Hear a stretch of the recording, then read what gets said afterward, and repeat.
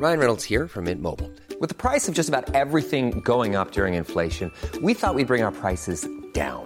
So to help us, we brought in a reverse auctioneer, which is apparently a thing.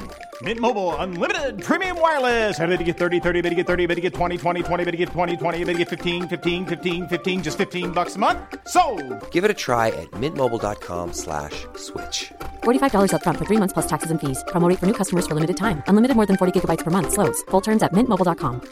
Get up to 30% off wedding jewelry at BlueNile.com and remember the joy of your wedding day forever. Blue Nile offers everything from diamond and lab-grown diamond wedding bands to classic pearls, earrings you can design yourself, even gorgeous sapphire pieces for your something blue. Whatever you choose, Blue Nile's pieces are all graded for excellence, for a lasting memento as brilliant as the love that inspired it. Right now, get up to 30% off at BlueNile.com. BlueNile.com.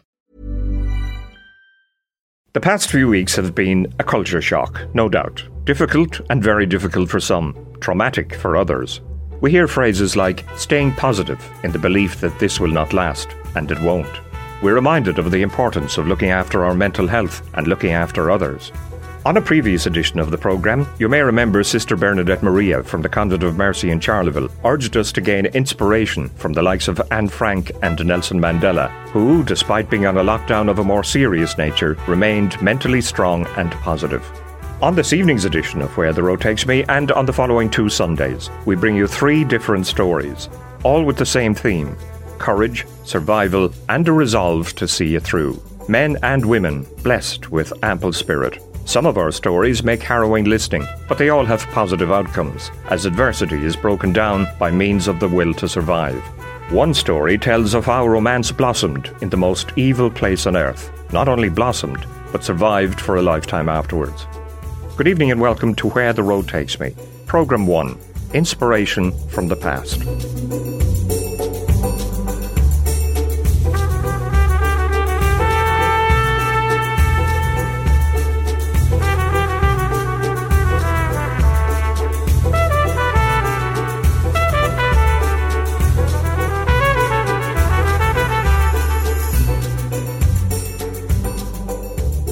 Having never read any of their novels, I doubt if any Mills and Boon would stand up to this true tale of romance, the seeds of which grew in the most horrific place in the world.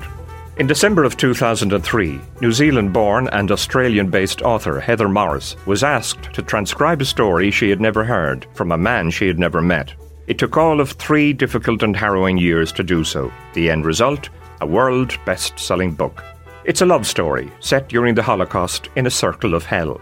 Despite the distinct possibility of being shot and killed at random, being taken to the gas chambers, or dying from typhus, starvation and cold. Despite being separated, this couple married and lived a happy life in Melbourne, Australia for 58 years afterwards. The man, Lally Sokolov, informed Heather Morris that he required her to hurry with his story because he had no time to waste. His mind was made up to join his wife, who had died a few years earlier, as quickly as possible.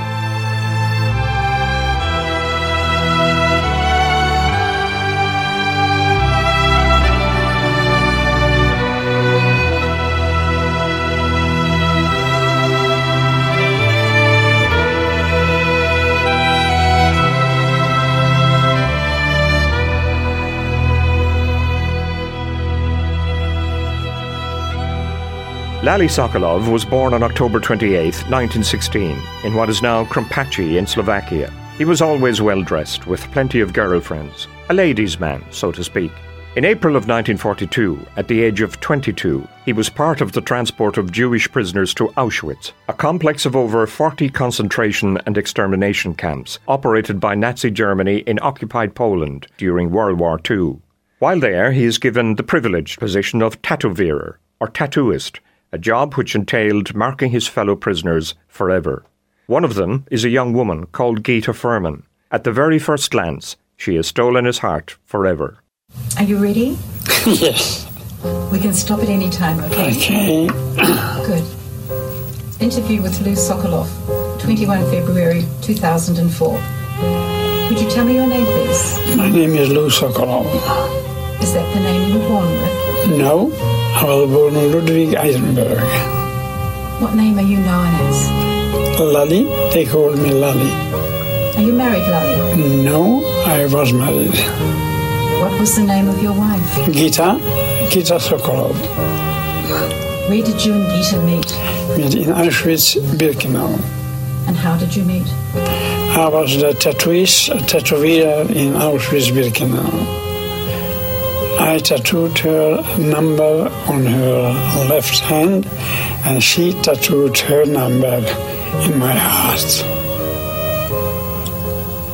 I was 24 years of age when taken from my parents' home and transported like an animal to an unknown place.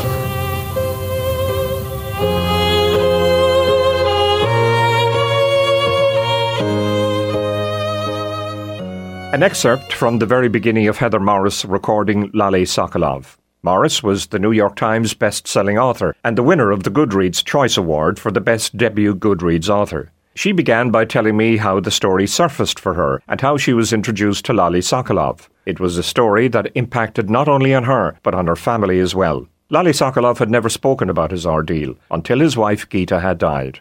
Well, I heard about it because I agreed to have a cup of coffee with a friend I hadn't seen for many months. And she just casually said to me, I have a friend whose mother has just died, and his father has asked him to find somebody he can tell a story to. That person can't be Jewish. You're not Jewish. Do you want to meet him? And it was as casual as that. And I said, what's the story? And she said, I don't know. And I went, never mind. I'd like to meet him. And so I met Lali Sokolov a week later, 87 years of age and grieving the death of his wife of 60 years, Gita. How did you get on with him at that very first meeting? Because did it take some time for him to gain your trust and for you to feel comfortable working with him? Oh, absolutely. He just wanted to talk and he rambled. He couldn't tell a coherent story if he tried. It was all over the place. And I sat listening to him for a couple of hours and I worked out where he was coming from. And all I could say to him was, I've enjoyed your company. Can I come back and see you again? And he said, yes, but you have to hurry up because I need to be with Gita. And he'd made it very clear that he was not going to stay in this world much longer. Thankfully, our relationship did develop and it did build, and that was helped by my taking him home. I said, you need to know who I am, and so come and meet my family. When I found him flirting with my 18-year-old daughter, I went, okay, this man's coming out of it, and he did. Talk to me about the background to Lali and Gita. Both Slovakians, Lali 9 years, Gita senior. Yes. Yes, he was quite old in terms of the young people who were in Auschwitz-Birkenau the first time. I've done another story about somebody else in Auschwitz, also from Slovakia, and I've got another one coming about three sisters from there. And they were all in that 15, 16, 17 age group, so quite a bit younger. It's interesting, I've subsequently learned that for the most part, the Germans took girls from Slovakia. The first transports of thousands of people were these young 15, 16, 17-year-old girls. And the thinking behind that was not only would they get them some labour for a while, but really what they were trying to do was cut off the breeding of Jewish people. Right. Lali was caught up in it and other men. I think that his first transport, there were about 900 men, but the girls already there were in their thousands, were already in Auschwitz-Birkenau when he arrived. Auschwitz, often described as the most evil place on earth, was established in 1940. At first as a quarantine camp and intended for Polish political prisoners. The first gassing of prisoners at Auschwitz took place in August of 1941. From early 1942, freight trains carrying Jews from all over occupied Europe began delivering their human cargo to extermination camps in Poland, including Auschwitz and Bergen-Belsen. Most were actually sent to the gas chambers on arrival. Yeah, so you've got to consider too that Auschwitz was really two camps, Auschwitz I and Auschwitz II, or what I call Birkenau, what's known as Birkenau. It was part of Auschwitz I, 4 kilometres down the road, and it was purpose-built. So Auschwitz as a camp was already there. It had been the Polish army barracks. So this pre-existing compound or camp already existed. What was needed was now a place to bring young Jewish people in there, hundreds and hundreds of thousands, in fact millions, and then subsequently build this compound camp, and then in there put in the gas chambers and the crematoria. So that is Auschwitz. It's one huge, big compound, but it does have this 4-kilometre gap between the two parts. Yes, it was the biggest in terms of the sheer numbers that went through, and of course the 1.3 million who were murdered there that we know of. There was a sign over the camp gate in Auschwitz in German, but in English it read, "Work sets you free," and that would be hilarious, except for how serious it was. Arbeit macht frei, yes. Work will set you free. How ironic that they would have this over the top, as you say, and then only to then kill every person that entered, or as many as they could. With regard to the SS officers who were there, which ones would people know about? I suppose Dr. Mengele, of course, and the camp commandant then, Rudolf Hess, was it? I mean, he was... Hess, yeah. Hess, yeah. Yes, Rudolf Hess. And he was actually raised a Catholic, I believe. Yeah, he's an oddball, that one. I've read quite a bit about him, including these journals, for want of a better word, that he wrote while he was imprisoned prior to being executed. You know, he was the only SS person who was taken back to Auschwitz and executed there on the spot. The other SS who were sentenced to death, they were executed in the prisons where they were. He was taken to Auschwitz and hung. But look, the people like Schwarzhuber and Boretsky, who I talk about, Kramer, he's another one who's quite well known. Hess, of course, because he ran the shop. I was actually going to ask you about Boretsky, because I suppose he was the same age as Lale, and it was the closest that Lale got to any officer there, but you still got to bear in mind that this guy would just kill you for fun. Absolutely. Lale described him to me as an uneducated oaf. He said, I got his number the first time I met him, and I knew that if I just played it right, I could manipulate him, and he could work for me in a sense. So it was a case of the educated, the smart and the worldly Lale having as a guard this person who was uneducated and easily manipulated. He found out what he wanted to hear and he told him. We had lots of conversations about his relationship with him, which many of them are in the book, but there's many, many more that aren't. And yeah, it's complicated because he needed him and so he used him. Now, Boretsky was a really, really bad guy. When you consider that he was also charged with war crimes, and he was just a run-of-the-mill, or what we would call in Australia, a grunt, which is a lowly officer. Well, he wasn't even an officer, and not many of the ordinary soldiers in the SS had war crimes and trials. He was so bad that he did. January 27th has been set aside as International Holocaust Remembrance Day. It commemorates a tragedy of the Second World War carried out by the Nazis and their collaborators, which claimed the lives of 6 million Jews and 11 million others. The commemoration day was designated by the United Nations General Assembly in November of 2005. One of the keynote speakers has been filmmaker Steven Spielberg, one of whose movies was Schindler's List. Their determined demand is that we engage fully with history, that the Holocaust remain with us in memory. Theirs were journeys into the Holocaust. They cannot emerge from it, and neither can the world until there are no more genocides, until the unthinkable becomes impossible.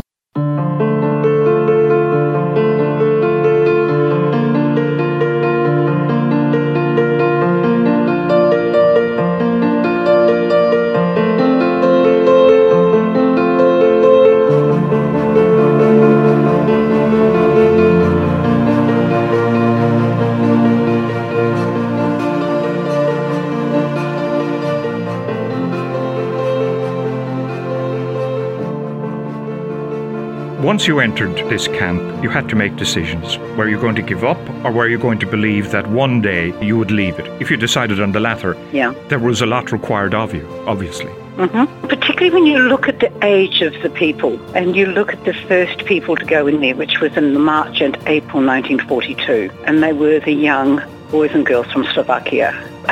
So many of them, in terms of not huge numbers, but many of them were still there nearly 3 years later and were sent out on death camps, and they survived those 2 3/4 years. How did they do it? Well, if you could get through the whole illness thing and overcome the typhus and all the different illnesses that went with being in those circumstances and deprivation of food and warmth and water, all of that, you survived your health. Then it was a matter of just being savvy, I'm told, and also the one word every single survivor I've met, and I've met hundreds, have used is the word, I was just lucky. And they put it down to luck. Having some sort of talent, I presume, would be a help, of course, and that was the first step in the right direction for Lale. This was a job, being a tattooist, that the SS placed a lot of emphasis on, but you could be replaced quite easily.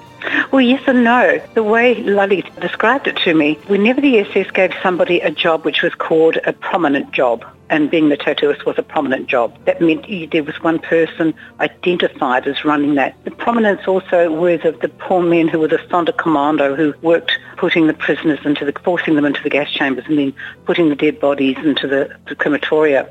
There were specialists all around the camp because the SS were having the prisoners run the camp. So if you're doing a good job, then they were not keen to have you disappear unless you overstepped the line too much. Now, Lully was doing a good job. He was quick, he was efficient, he knew how to show somebody else how to help him. And he said if Britsky had killed him, he said he could have, but he probably would have faced some backlash. Inspiration from the Past, Programme 1 of 3, people who challenged adversity and won their battle. Programme 1, a romance that blossomed in the most unlikely of places and survived a lifetime. A prime example of love conquering war and evil. And it continues right here on C103 after the break. Inspiration from the Past, and this evening the first of 3 programmes on that subject on Where the Road Takes Me right here on C103. Well, a recent contributor to the programme suggested that we get inspiration and a will to win from past events. Our 3 stories over the next 3 weeks centre around people who met adversity head-on. They all had the will to survive. Programme 2, for instance, Irish rebels who secretly turned the tables on their captors, enabling them to be well prepared for battle again. Programme 3, really the story of a 9-year-old boy who survived appalling cruelty. But it's also the story of 3 brave and wonderful women. Although 2 survived, 1 did not, and it was in death that this lady suffered her greatest indignity. Despite that, her legacy does not lack inspiration. But this evening in Programme 1, a story about a romance that blossomed in the unlikely setting of Auschwitz. Despite all the odds, this couple managed to salvage their romance from the rubble of evil and make it last for a lifetime.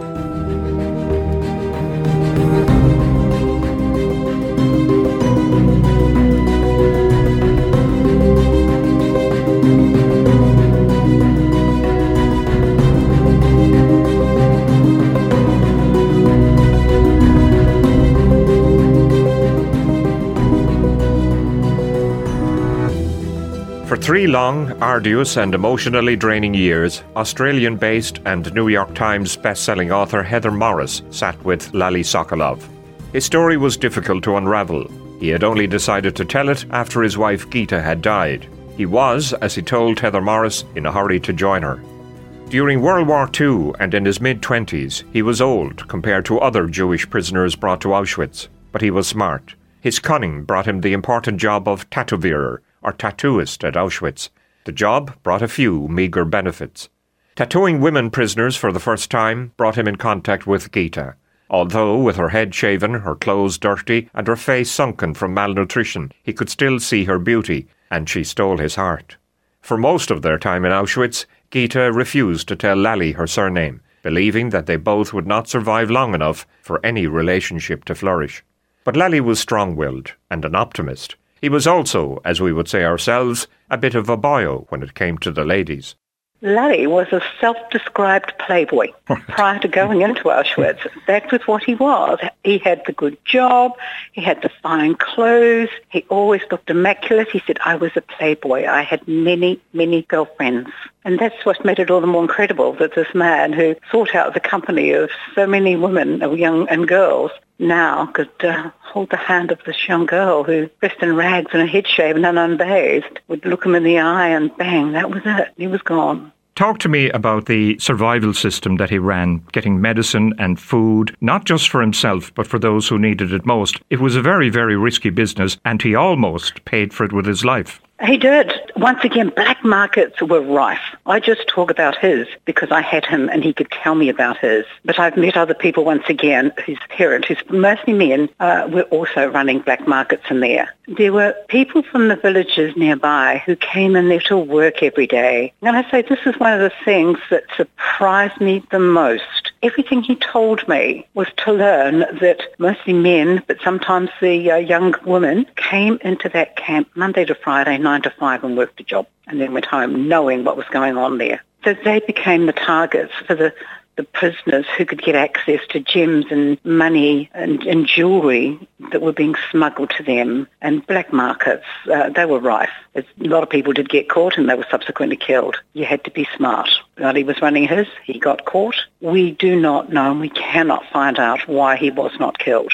We have the documents showing him being arrested in Birkenau, taken to the penal unit in Auschwitz, being kept there for the 6 weeks that he was beaten and interrogated. And then 90% of people at that point were just taken to the little block of land right next door to the penal unit, or little section, put against the black wall and killed. For some reason, he got put on a truck and sent back to Birkenau. Don't know. But we do have the record showing his being arrested and taken there and then released. And on that record, it's on a sheet of paper with about 30 names on it. And there's about 10 of them had the initials. I think it's BAW. And when we had that interpreted, what did that mean? That meant that they had been released, but the other 20 plus hadn't. They had died either during interrogation or were killed. And the guy who roughed him up or who beat him up was actually a friend of his.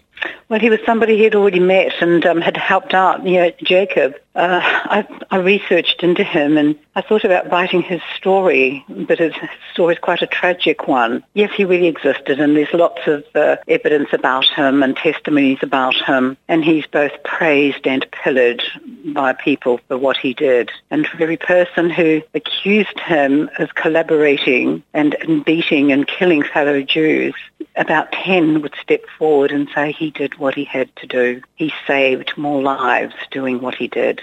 So even when he survived and made it back to the States, married there, and then subsequently went to live in Israel, I think twice they charged him in Israel as having been a collaborator. But both times the charges fell through because more people stepped forward and spoke for him, not against him. Anyone who came to Auschwitz had the odds against survival heavily stacked against them. There were the gas chambers, where prisoners were sent initially with the false promise of getting a well-earned shower. There were the executions for minor discretions, or being shot, just for the fun of it, at the whim of any SS guard. There were those who took their own lives. There was hunger and disease such as typhus. Both Lally and Gita contracted typhus. Luckily, Lally was smart as usual and did black market deals for medicine. Together, with help from others, they both survived, but in Gita's case, only just. Yes, at different times. Yeah. Lally's he got over his and he managed to get through his okay. Gita was not the same. She was really struggling. And I have her talking on a 2-hour videotape that she made for Steven Spielberg's Shoah Foundation, and she talks about how she was told by the girls in the block she was with how close to death she came, and if it wasn't for the medicine that Lally was able to get her. Now, we don't really know what that medicine was, but he got her something from Victor, and she did rally, so whatever it was, who knows.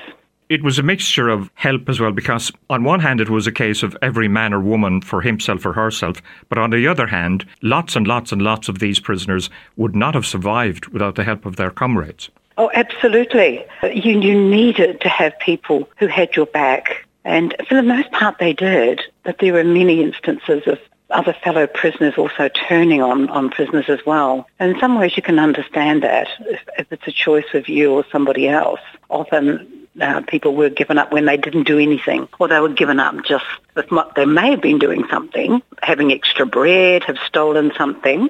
But yes, you did need someone, and I'm just going to briefly give a little example of that. And my publishers may not be happy because it's about my next book. But it's 3 sisters who were in there, 3 young girls. I've spent quite a bit of time with the youngest one. She's now actually 94. She's in Israel. And I go there and see her. Now, she was taken there the same day as Gita. She and her sister came from the same town as Gita. They were on the same train. They went to Auschwitz. They remembered Lally as having tattooed them. Now, these 2 girls, they both survived and taken on a death march along with their other sister nearly 3 years later. One of them, the youngest, her memories are somewhat vague, even though she was there with her older sister at the same time. She said she existed in a zombie state. Her older sister, she was 19, she was the observant one. And she unfortunately has died only a couple of years ago, but the 96-year-old sister is still alive. And I have had read to me the testimony of this older sister. Her recollections and memory is just fantastic. And yet the one that's still alive, she was only 15. She said it was just her sister kept her going. There are so many sub-stories to this one story about Lali Sokolov, the tattooist of Auschwitz.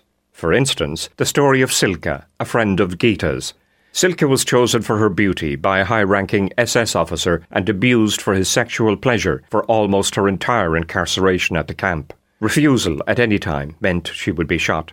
When liberation came, Silke was unlucky again. Auschwitz was liberated by the Russians and Bergen-Belsen by the British. What happened to Silke afterwards is simply unbelievable and harrowing. Her story has resulted in a follow-up book by Heather Morris. She was sentenced to 15 years. 15, and she actually served 10. She was a 16-year-old girl, 16 years and 1 month old when she was taken. Again, a Slovakian Jewish girl taken in April. And yes, and then have to be charged with prostituting herself to the enemy. It was the charge. And yes, put in a Siberian gulag, way up in the Arctic Circle, the coldest goddamn place on earth. And there she survived for 10 years. But that's ridiculous. Well, that's one word. I've got a few more choice words that I use, but I won't on air. I have written her story now, Silke's journey, and yes, it tells of her time both in Auschwitz, but predominantly in that gulag, and what her 10 years there. But like Lali and Gita's story, we got a happy ending. This young girl survived 10 years in the Arctic Circle and got back to Slovakia, and she also met a man in that gulag, in that prison, who she then spent the next 40-plus years with.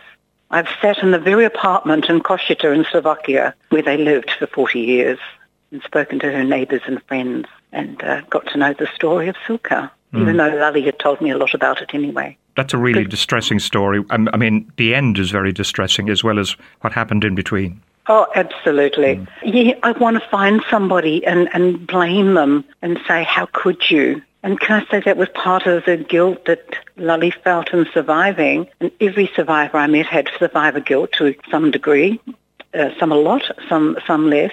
And to him, how he would shake his head and his eyes would water as he said there was nothing we could do to save her. There was nothing. When we found out what had happened to her, and we couldn't stop it. We couldn't help her. He felt so bad about that. She was, he said, the bravest person he ever met. So, to recap, for being sexually abused by an SS officer from the age of 16 while at Auschwitz, when liberated by the Russians, they charged her with collaborating with the enemy. She was sentenced to 15 years at the Gulag in Siberia. Anybody would struggle to believe it, but when you consider the track record of those who charged her, it was hardly surprising. Here is a short piece from the audiobook by Heather Morris, entitled Silke's Journey. The man who is not one of her captors and is so healthy. His clear eyes, his full cheeks, his fair hair protruding from beneath his cap. Where are you from, Silke Klein? Memories of her old life have faded, become blurred. At some point it became too painful to remember that her former life with her family in Bardejov existed. I'm from Czechoslovakia, she says, in a broken voice. Auschwitz-Birkenau concentration camp, February 1945. Silke has been sitting in the block, as close as she can get to the one stove that provides heat. She knows she has already drawn attention. The other able-bodied women, her friends included, were forcibly marched out of the camp by the SS weeks ago. The remaining prisoners are skeletal, diseased, or they are children. And then there is Silke. They were all meant to be shot, but in their haste to get away themselves, the Nazis abandoned them all to fate.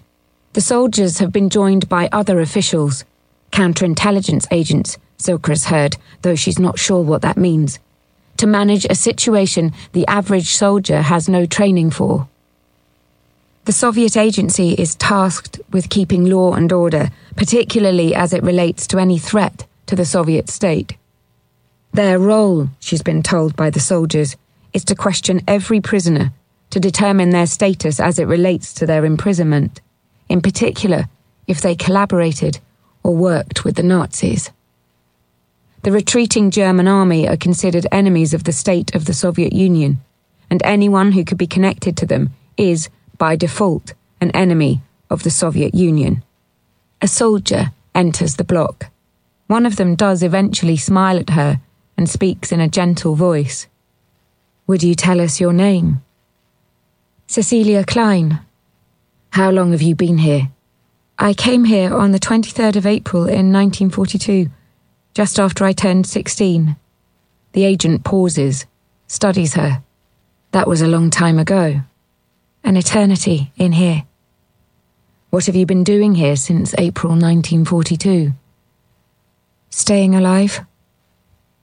"Yes, but how did you do that? You look like you haven't starved. Did you work?" "I worked at staying alive." The four men exchange looks. One of them picks up a piece of paper and pretends to read it before speaking. "We have a report on you, Cecilia Klein. It says that you in fact stayed alive by prostituting yourself to the enemy." Silke says nothing, swallows hard. From the audiobook, Silke's Journey by Heather Morris. The inspirational story of the tattooist of Auschwitz continues in part 3 after the break. How would you like to look 5 years younger? In a clinical study, people that had volume added with Juvederm Voluma XC in the cheeks perceived themselves as looking 5 years younger at 6 months after treatment. Look younger, feel like you. Add volume for lift and contour in the cheeks with Juvederm Voluma XC. Reverse signs of aging by adding volume to smooth laugh lines with Juvederm Volure XC. For important safety information and to find a licensed specialist, visit Juvederm.com. That's JUVEDERM.com. Not for people with severe allergic reactions, allergies to lidocaine, or the proteins used in Juvederm. Common side effects include injection site redness, swelling, pain, tenderness, firmness, lumps, bumps, bruising, discoloration, or itching. There's a risk of unintentional injection into a blood vessel, which can cause vision abnormalities, blindness, stroke, temporary scabs, or scarring. Talk to a licensed specialist to find out if it's right for you. Ryan Reynolds here from Mint Mobile. With the price of just about everything going up during inflation, we thought we'd bring our prices down. So to help us, we brought in a reverse auctioneer, which is apparently a thing. Mint Mobile Unlimited Premium Wireless. How to get 30, 30, bit to get 30, bit to get 20, 20, 20, bit to get 20, 20, bit to get 15, 15, 15, 15, just $15 a month? Sold! Give it a try at mintmobile.com/switch. $45 up front for 3 months plus taxes and fees. Promo rate for new customers for limited time. Unlimited more than 40 gigabytes per month. Slows full terms at mintmobile.com. Ready to pop the question and take advantage of 30% off? The jewelers at BlueNile.com have got sparkle down to a science with beautiful lab-grown diamonds worthy of your most brilliant moments. Their lab-grown diamonds are independently graded and guaranteed identical to natural diamonds. And they're ready to ship to your door. Go to BlueNile.com to get 30% off select lab-grown diamonds. That's BlueNile.com for 30% off lab-grown diamonds. BlueNile.com. It's part 3 of Where the Road Takes Me, programme 1 of 3 over the next few weeks, entitled Inspiration from the Past. Stories of brave people who endured so much but still refused to give in to or be defeated by adversity. Programme 1 this evening, The Tattooist of Auschwitz, a romance that began in this evil place but lasted for a lifetime. In other words, a happy or Hollywood ending designed to inspire.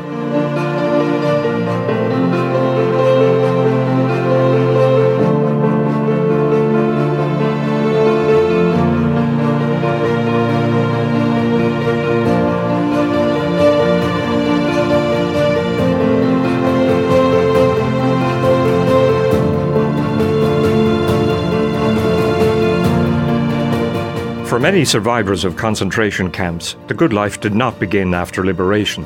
Many, on returning to their homes, found them already occupied, sometimes by neighbours who threatened to call the police if they refused to go away. It wasn't until after Gita had died that Lally decided he should tell his story. But as we will hear from the lady who spent 3 years dictating his story, Heather Morris, sometimes family members were not too understanding. As mentioned previously, Gita refused to give any details about herself to Lally during their initial romance at Auschwitz. She didn't want him to know much about her at all. Told him very little about her family, who she was, where she was from. I'll tell you a funny little story. When I wrote this book initially as a screenplay, because that's how I had done some learning on how to write.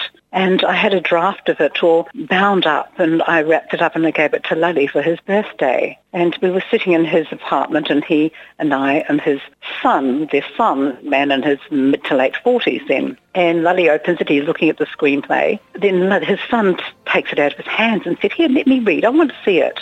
And he starts reading it while Lally and I are chatting away. And then he turns to me and he says, "Oh, look, there's something in here, a scene you have to take out.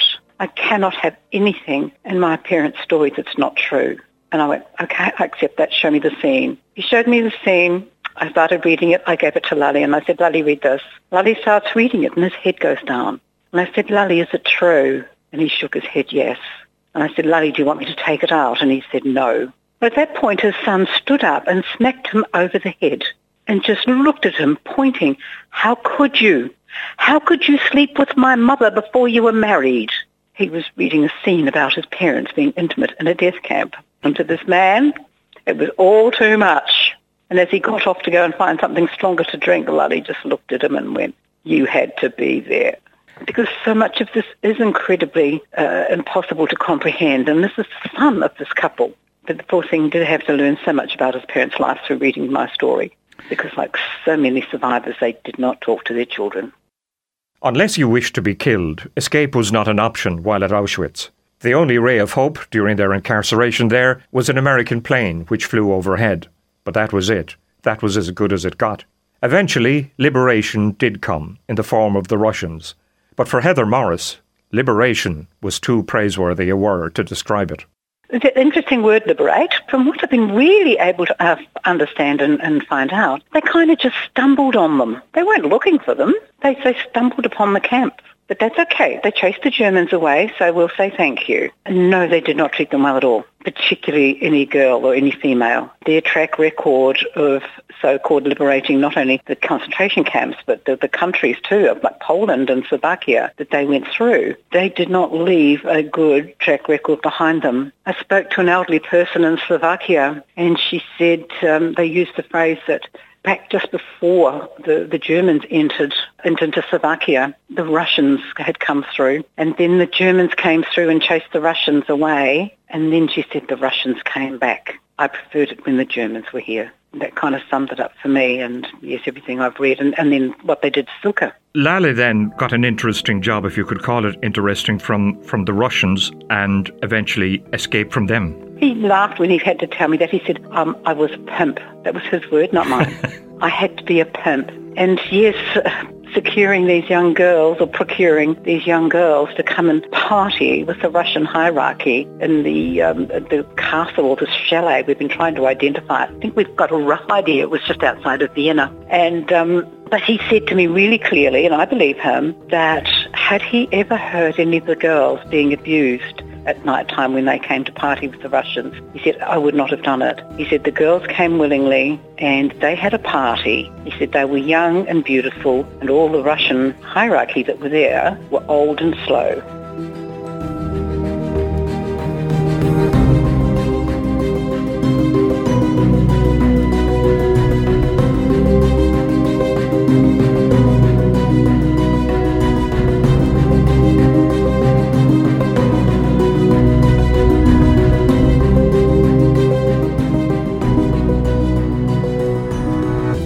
And so what about the Hollywood ending that we promised you?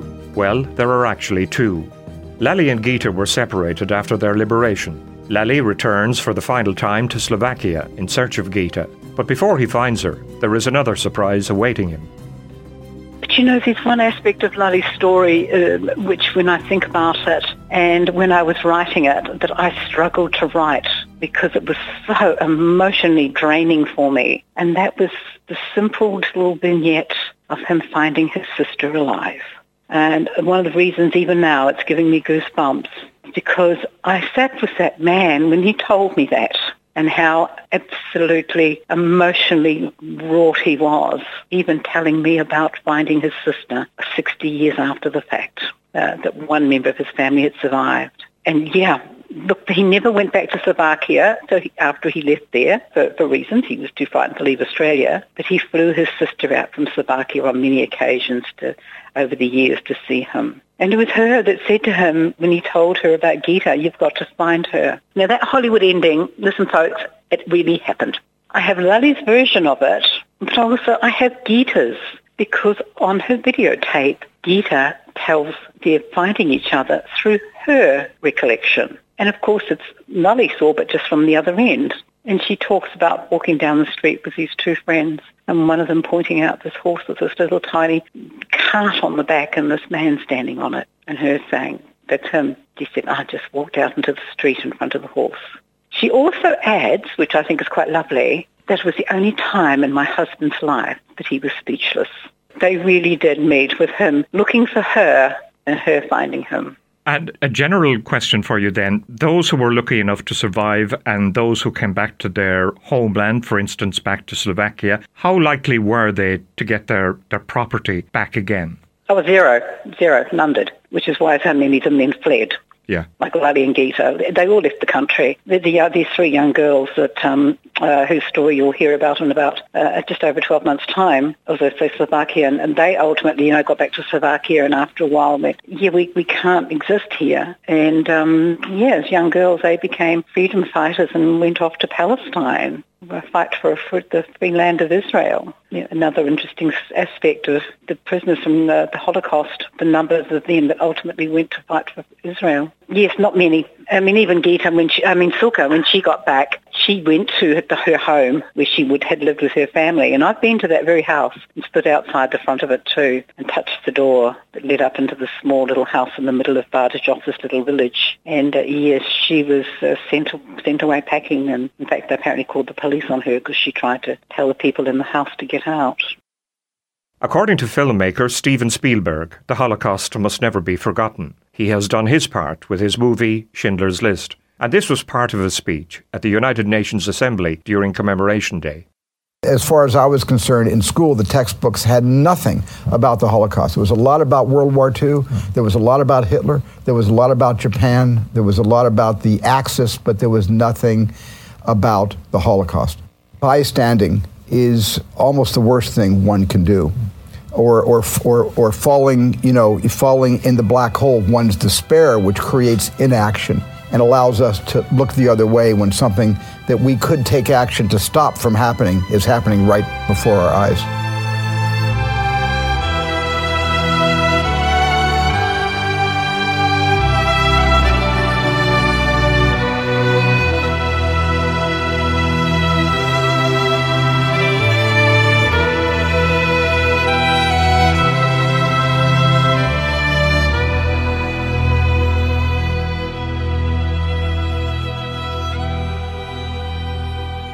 During your time with Lally, what emotions did you see in him? Anger, forgiveness, sadness, regret, trauma, or a mixture of all? A lot of pain, a lot of trauma that had been held in for so long because Geeta wouldn't let him talk about it on this subject. And so when he finally started talking to me after several months and got to know me, he ended up doing what they call in the mental health field. He transferred a lot of his pain and trauma over to me. And for a while there, I actually accepted that, not knowing that was happening until it was pointed out to me that, yes, I was now the one suffering. But look, he was such an optimist in life. I said to him several times, well, I had to tell him the first day I met him when I realised that he was a Jewish man who'd survived the Holocaust. I said, before we go any further, I need you to know my mother's maiden name. Her name was Schwarzweger. And he looked at me and went, you're German? And I went, no, I'm a New Zealander. And he said, oh, well, never mind, we can't choose our parents. And that was who he was. When I said to him, do you hate every German person? And he said, why should I hate every German person? He said, I just cannot understand how a whole country could be hypnotized by that silly little man. But that's it. That the past is the past. My final question to you is, and I think you've answered it at various stages during the course of the interview, and how emotionally draining was it for you? Because coming up to the interview, I was researching and I came across a few photographs, one in particular where it showed prisoners being executed, shot in the back, naked, so they weren't left die with dignity, and I found it very distressing. So for you to spend some time, such an amount of time, with somebody like Lally must have been very emotionally draining. Oh, yes, it is. It still is, because I'm still talking to survivors. It's a matter of my knowing, and this comes from the fact that I worked in the social work department of a big hospital. I should have known better that was an acute hospital, different circumstances. But the pain and the trauma the survivors and their families now also inherited, it's not my pain and it's not my trauma. I don't get to own it. I cannot help anybody who wants to talk to me and tell me of their time if I get caught up in it and I take on board. And so it's a matter of training myself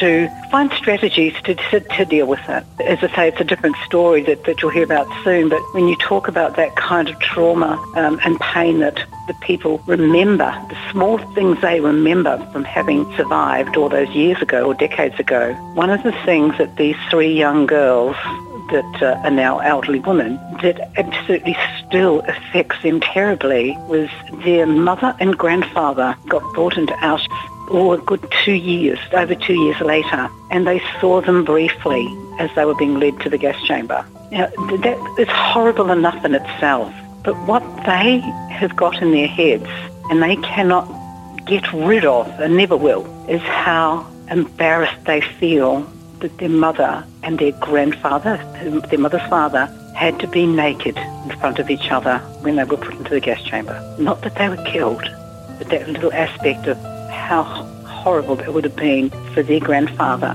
to be with his 40-year-old daughter. Isn't it funny, the things that can really, really hit you? Yeah, absolutely, absolutely. And they were led into these gas chambers in the belief that they were showering, was it? Initially, yes. At that stage, there was no pretense any longer because they were killed in October 44. That's when their mother and grandfather came in, October 44, so a good two and a bit years later. By that point, as I say, the guards and the other prisoners here were telling them pretty much, yeah, you're going to die. No pretense any longer. And that's Programme 1 in a 3-part series, Inspiration from the Past. Next week in Programme 2, Ireland post-1916 Rising. Irishmen are arrested on the street and in their home, some of whom have no idea about the Easter Rising just past. 6 months in Frongoch in Wales would change all of that and turn the tables on the British. They would now be ready and better prepared for the War of Independence a few years later. In the meantime, my thanks to Heather Morris, to you for joining us, and on sound this evening, Graham Martell. Until Sunday evening next at 7 on C103, from myself, John Green, have a safe and healthy week. Goodbye for now.